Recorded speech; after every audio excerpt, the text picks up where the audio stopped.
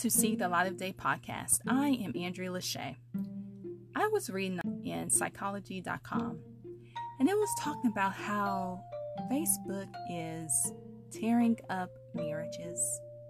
Social media is just tearing up marriages. And actually, it's not the social media or the Facebook or any of these apps. It's actually people allowing outside forces to deter them of what they should really be focused on and doing. In the article, they gave 10 ways to safeguard your marriage on Facebook. Number 1, stop accepting friend requests from people who you know are emotionally and or sexually interested in you or your spouse. This stuff should be common sense, but obviously it's not, because there are so many people that you and I know that accept friend requests from people that are emotionally and or sexually interested. I will move on because we can stay on that one all day. Number 2, stop friending former significant others. Why do you need to talk to someone that you once dated before, or were in a relationship before, or married to before? Why do you still need to be connected with them? Ask yourself that. Number 3, communication should be brief and always include one another's spouse in communication. So when you're talking to other people on Facebook, on social media, it is dangerous to have a Facebook relationship dialogue that lasts days, weeks, months, hours, minutes. When you're communicating on Facebook, it should be brief.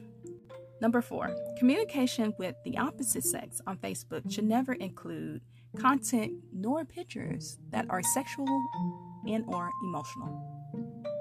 Some of this is just common sense. Number 5, remove friends that you don't communicate face-to-face on a regular basis.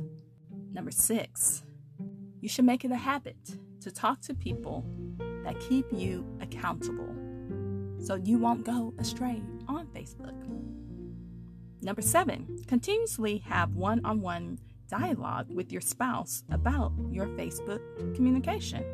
Number 8, discuss guidelines if there is a problem. Some people are just hooked to Facebook. Some people are just hooked to social media. Some people just take things too far. So you have to have tough conversations. So if your spouse, your significant other, just does not know how to not flirt with people, doesn't know how to keep things short and moving, then guidelines have to be created. Number 9, consider combining Facebook accounts. This is funny.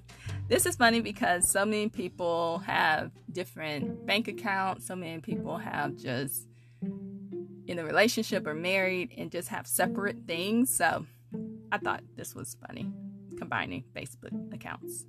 If you really are in a marriage that's under God and a covenant with God and your spouse, then why do you have a separate account? Like, what are you hiding? Like, yeah, things to think about. Number 10, all of these other rules that I listed before, you should apply this to all social media platforms, emails, and cell phone text messages. So all these rules you can apply to any communication you have. So those are some tips from psychology.com if you want to read the whole article about how to safeguard your marriage on Facebook. This is See the Light of Day podcast. I am Andrea Lachey. Remember to love God, love yourself, and love others. Peace and love.